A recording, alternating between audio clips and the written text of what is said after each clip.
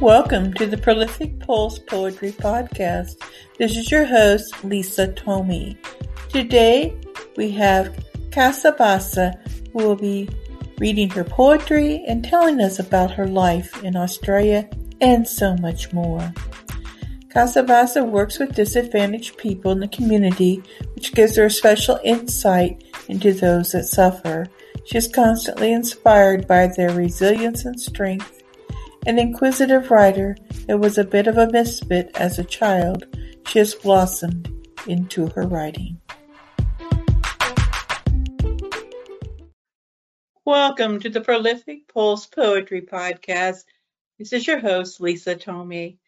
I'm so happy to welcome Carrie today, who goes by Kasabasa. She's a wonderful poet writer who I met through a kind of a common group we belong to called Living Poetry. We write to poetry prompts on Mondays. Sometimes she and I write to other things as well, for different other, I don't know, call them competitions, just for fun, really, writing poetry. And we actually were in an international critique group one time with Bartholomew Barker, and that was a lot of fun. That's how we actually first met. So I'm really happy to have you on here. Likewise, Lisa, it's been a pleasure working with you and have the privilege to also contribute to the Heartbeats, the anthology. And that was a great topic, and I was feeling, I just loved that collection because all the writers and, you know, they contributed to the poems, and it's really from a heartfelt place, a lot of heartwarming human side of things in it. So yeah, it's been a privilege, and I'm so glad that we contribute, you know, together. I'm so happy that you contributed to the anthology. I was really happy when you submitted for that. That one really does warm my heart. You know, probably from reading a lot of my stuff, I tend to be kind of on the positive side of things. Although I'm a realist too, I know the world has its issues, but I try to look at what makes our life better, and so I try to focus on that. I see that a lot in the work that you do, and I also see social awareness in your work. I've seen that a lot of that on Instagram. She's a regular audience. She's a regular Instagram poster, so you really need to follow. Now, how are you listed on Instagram? I think I list on, I think the handle is Casa_Bassa, CASSA_BASSA. But I think if you search Kasabasa, that, I'll come up. Really have you pretty much about every day have something new on there, and some really nice graphics as well. I really enjoy reading them every day. Thank you. Uplifting. Yeah, thank you. And I've been reading The Silver Lining, and I'm a slow reader, but I've been, reading that book. And I just love the way that you write. I think you write from a heart, and also really, I think it's injecting hope in the everyday things that the society and in the human race, a lot of things that we can feel self-pity about, that we can feel sad about. But I think what your poem is really injecting that hope. So I, really enjoy reading it, and I can't, wait to digest it all and finish it all, and then I'll write a comment, a review. Hey, wonderful, thank you. Yeah. Wow, you just made my day. Now, speaking of day, what do you do for your day job? I work as, the title is a mouthful. I work as Employment Opportunities Manager, but in community housing settings.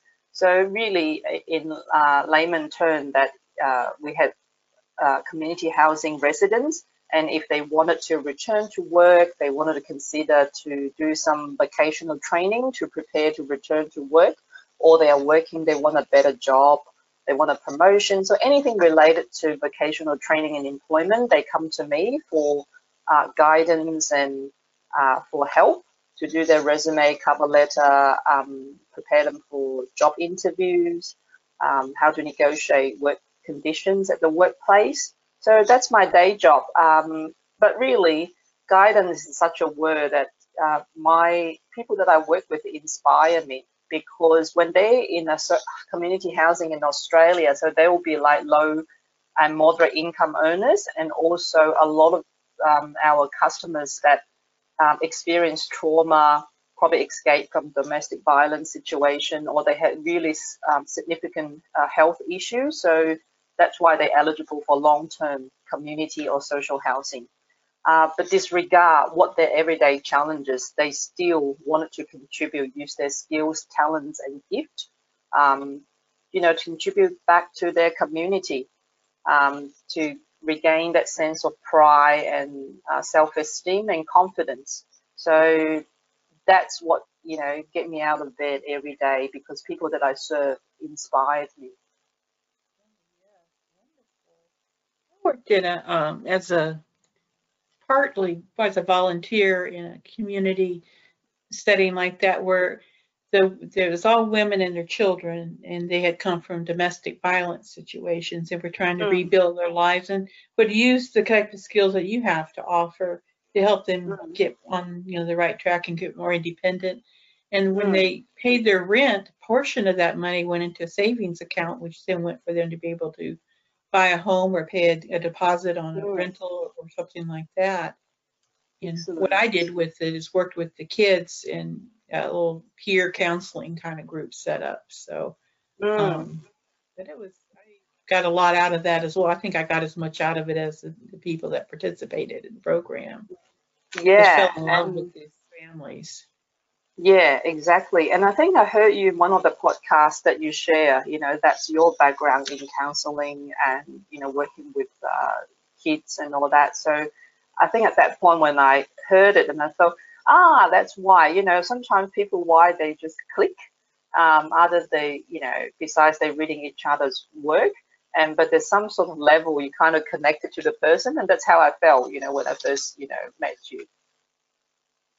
I find that there are a lot of people that are involved in the social type services that have been on my podcast. Yeah. I must draw a certain group of people. I don't know. It's okay with me. It's fine. Because we want to see good happen in the world. Yeah. Now, with the people that you work with in Australia in general, do you see the effect of the pandemic having anything to do with what you are trying to accomplish? Yeah, it's interesting. We definitely have an increase in social housing, community housing applicants because of the pandemic. People lost their job, or they lost their home. They needed more emergency or rental with help. But in ways of the job market, it actually hasn't slowed down in the space in the customer that I service. Because a lot of them are looking for more essential workers, so nurses and community support workers, disability support workers. That's actually have a high demand, in particular during the pandemic, because a lot of elderly or people with disabilities, they require more home care. So there's an increase in demand for care workers visit their home and provide daily support. That I could see how that would happen, and that's nice that there are jobs available for people. That's a big deal. Big deal. And I'm very grateful that I kept my job. So although a lot of time that I work from home, but I haven't needed to experience the unemployment, part of it. So I'm thanking God every day. So I am really grateful, considering people that I serve that, in a much dire situation. How did you end up in Australia? Now, you're from China originally, right? Yes, it's such an interesting story. I went to university that most of my classmates got a scholarship, for studying, either in the United States or the Canada, because those are the top, countries that people wanted to do further academic studies. But I wasn't academic enough, so I ended up that they got scholarship, so I didn't have scholarship. So I ended up took a job that they had an office in Sydney, So it's a Chinese company, and they do agriculture. So I was had a, I think, 12 months sort of working visa that, work in Sydney providing support, and they do import and export. So, but then in the term get to 9 months, and my boss realized that the business is going to, bankrupt really, because it's just a really under researched sort of things, and doing agriculture business in Sydney is just not the right place. But my boss was very, very kind, and he said that, if you want to stay, I can pay for I think it's called immigration agent, so they can actually see what skills that you have to see whether you wanted to stay there. Then I thought that's not a bad idea. I was feeling a bit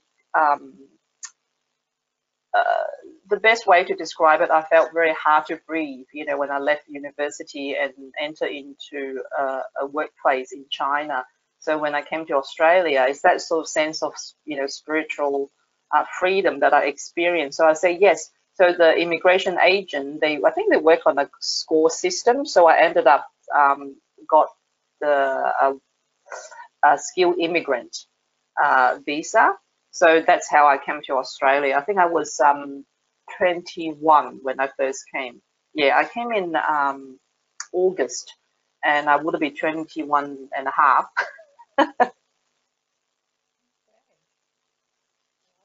Australia is on my bucket list. It's definitely a place I'd love to visit. Yeah, Have you please been to come the before United States? I have been. I've been to Dallas, Texas. Yeah, I went there about 18 months ago, or maybe just a year ago. I can't remember. It's very, very similar. I could see myself live there. Like, it just slotted in, easily. But please do come to Australia before they damage the oceans. Oh dear, oh dear. I keep that in mind. Yeah, it will be safe. You'll be safe. I think the ocean will be okay for another 20 years. Yeah, I had another poet from Australia, Ivor Stephen. I interviewed Yes, for yes, a yes. podcast. You probably know Ivor, don't you? Yeah, I'm Or your following him connection. now. I think how did we come about? I think it's through either your podcast or through the anthology, but I stumbled across, Ivan. Oh, we did the reading for the launch for Heartbeats. That's how I met him, I think. A lot of good poets in Australia. So, how did you become involved with poetry? Well, I wrote Chinese poems since I was probably about 13, 14. I went really gung-ho since I was 16. So I wrote all the way through because I was a quite introvert person. So I kept a lot of, because I couldn't relate to people, my friends and all that. I had fun, I had a group of friends, but a lot of inner thought that I kept to myself.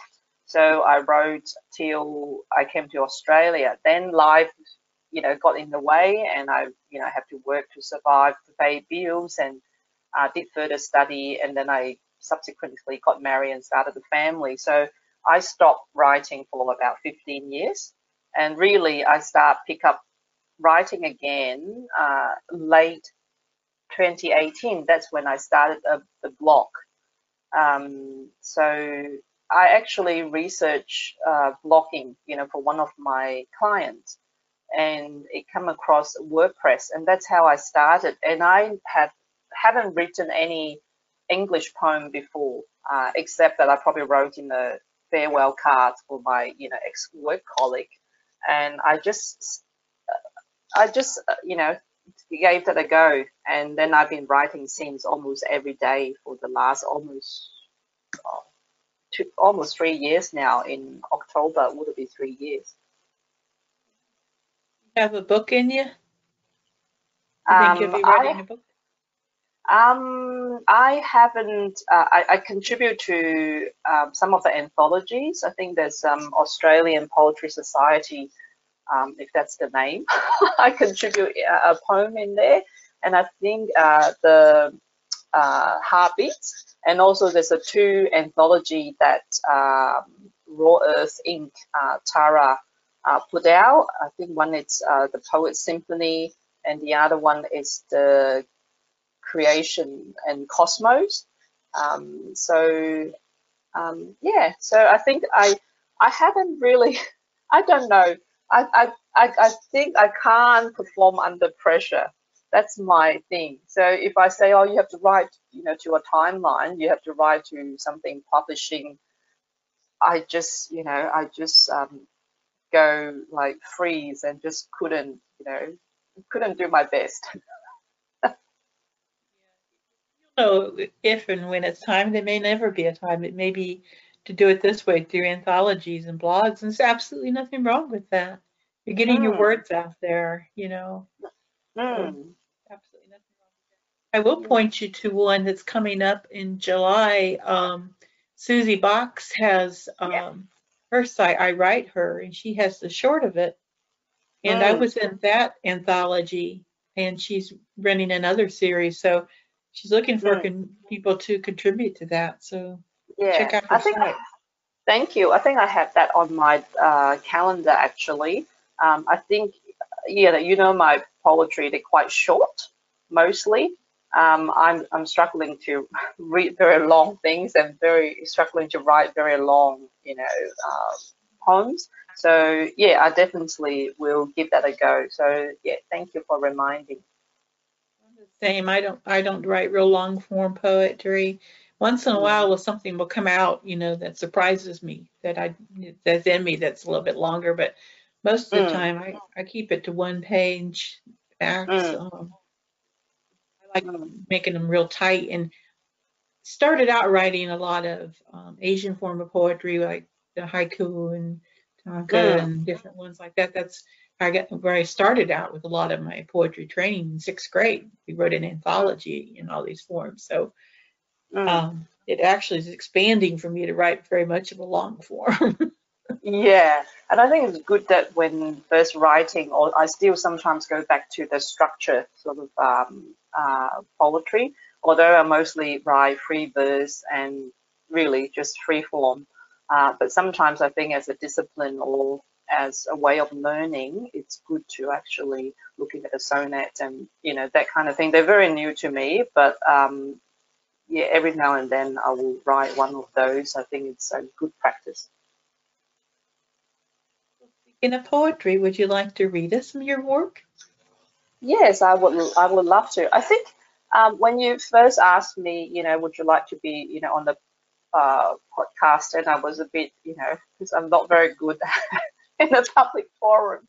But I thought, well, I thought about it. What is the purpose of this? And I thought, well, I picked three poems that it's dedicated to my parents and my son, and I thought this would be a perfect place for me to honor them in a way. So that's why I say, oh, I'll be grateful if Lisa let me get onto that podcast. So the first poem I'm going to read, we were just talking about both of us write short form. This is actually longer than usual. It's called Broken Dreams. It's dedicated to my father. Um, Wiry eyebrows, jaundiced eyes, downward mouth, callous hands, hunchback, buckled knees, worn shoes, portrait of a grumpy old man. Velvet hair, button nose, dimpled cheeks, chubby arms, round belly, cutesy feet, giggling laughter, picture of a happy boy. What happened in between? Is time the only tyrant? The bruises on his mother, inflicted upon by his father. She ran for her life, he was left sobbing in grandma's arms. A new mother came, the family growing, leader in the pack, took all the beatings, motherless and wounded. Dreamt to be a pilot, flying away from all the pain, freedom on the horizon, stringent exams, green light to go, ecstatically ready. The Red Party shattered his dream.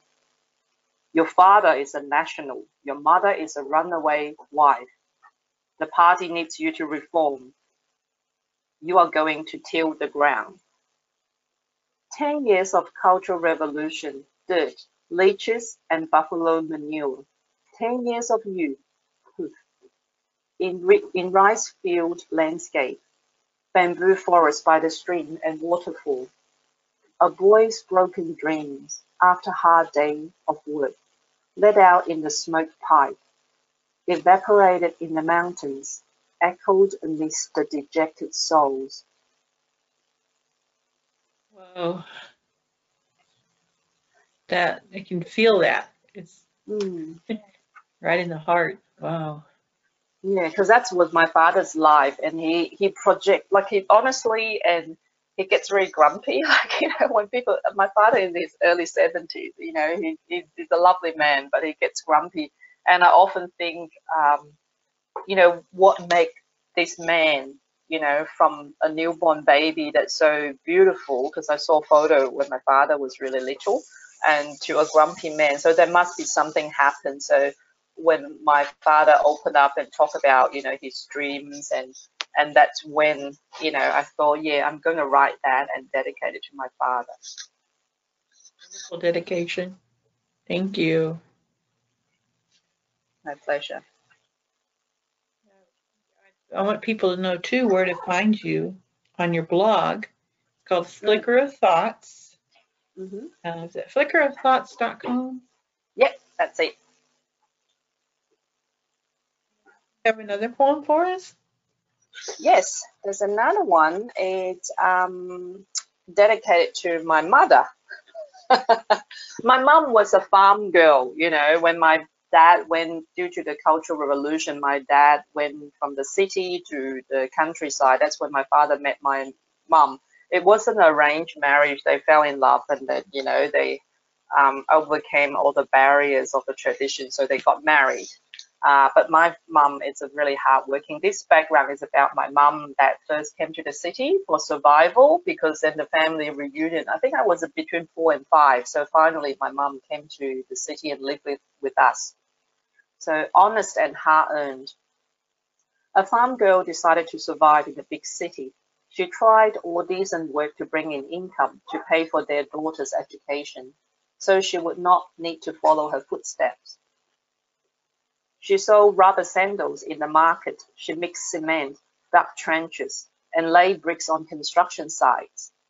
She's 5 feet tall in suntan skin. She rode on a 28-inch wheeled bicycle, carrying an icebox filled with ice blocks. She waited outside her daughter's school in many scorching summer afternoons. Children swarmed out the school gate at the sound of the bell. That was the best time of her sales. Children were reaching their hands high to pay for the ice blocks. It looked like a vigorous bidding scene. She barely kept up to collect the coins while giving out the ice blocks. Yet her eyes always spotted her little girl once she appeared outside the school gate. She reached into the bottom right corner of the ice box to retrieve the special perfectly frozen vanilla ice block, handing it to her daughter standing on the sideline. She never kept any eye contact though, for the fear of the children would laugh at her little girl as a mother working as a petty street vendor. She received great education opportunities from her mother's hard labor and vision. Every time she sucks on the vanilla ice block, her mother's suntanned forehead, soaked with hot summer sweat, comes into her mind. The melting ice block, her melting heart, shows up as streams of tears she's too proud to hold back. What an analogy. Wow. You really have hardworking, dedicated parents. I mean, they Yeah, really, I they put do. you first. They put you ahead. Worked Yeah, hard to make sure. yeah, Wow. What a blessing. absolutely. Yeah. Being a youngster, I was very, how should I put it? I went through a really hard time in late teens and, all the way through my 20s. And I was really blaming my parents for everything, because I blamed their argument and marriage and all that. I never really appreciated uh, by them staying together, provide a home for me, and how instrumental and how important that was for me. I think I came to a realization, after I became a Christian. I think that's in 2005. That's when I realized that's when I have a breakthrough, to honor my parents, to actually, I think it's almost like that haze smoke, the veil got taken away from my eyes. I could see for the first time their love, their sacrifice, and their support. And like you say, their determination, their hard work to raise me the right way, the best way that they could possibly can, in provision and guidance. I think, honor my parents. That was the first time I was blaming them for everything. Everything. When you go to a counselor, go to a psychologist, they say, "Tell me about your childhood." Then I thought, I had a really hard time. My parents this or that, but only until I broke free and that veil fell off, then I come to the realization how important that is. Honor your parents, your life will go well. And that's a testimony, of my life, that since I make that decision, since I came to that forgiveness and acceptance, I became a much happier person. Yeah, I also went through a parent conflict phase, especially with my father. But I had to grow through it too. I was probably a little bit older before the light finally came on. And then when you become a parent yourself, a lot of things go away. Yeah, I agree with you. And children often teach us the greatest lessons in life. They really do. They really do. And I think you have a poem about your son, right? Yes, I do. This is, thank God, it's a short one. Otherwise, the people listen to this podcast and think she just told us that, she wrote short poems. They were really long. Okay, so fine. This one is called Kite. It's dedicated to my son. He's 11 years old now. I think I wrote this when he was just under 10. God crafted you and gifted you to me. It was meant for me to teach you how to soar across the sky with only a thin string in my unskilled hands. I was so scared to let you fly high, watching the wind toss you into the unknown, doing somersaults in the middle of a storm, keeping your head above the murky clouds. You agilely dance across the atmosphere, roll above the turbulence, trusting I had the strength to keep you afloat. I looked at my empty hands, I looked up at your freedom and marveled. God had filled the uncertainty in between.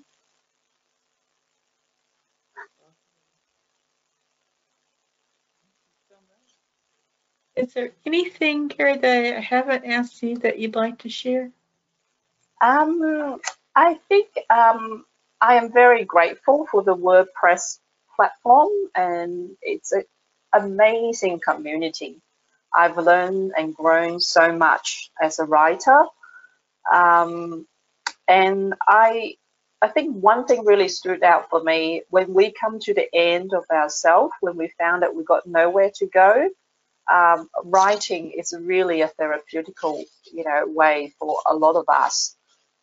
So be kind always, and just share and learn. I'm a student for life, so I believe that every day is new things that I learn. So I am just really grateful and humble for the community and for you, Lisa, for other writers as well. I'm grateful for you and the writers as well. And thank you so much for being on our podcast. And I hope you have a wonderful rest of your day as I go into the rest of my night. Yeah, the same to you. I hope that you had restful sleep. And again, that I feel such blessing to be able to have this opportunity to talk with you and to share. So thank you and God bless.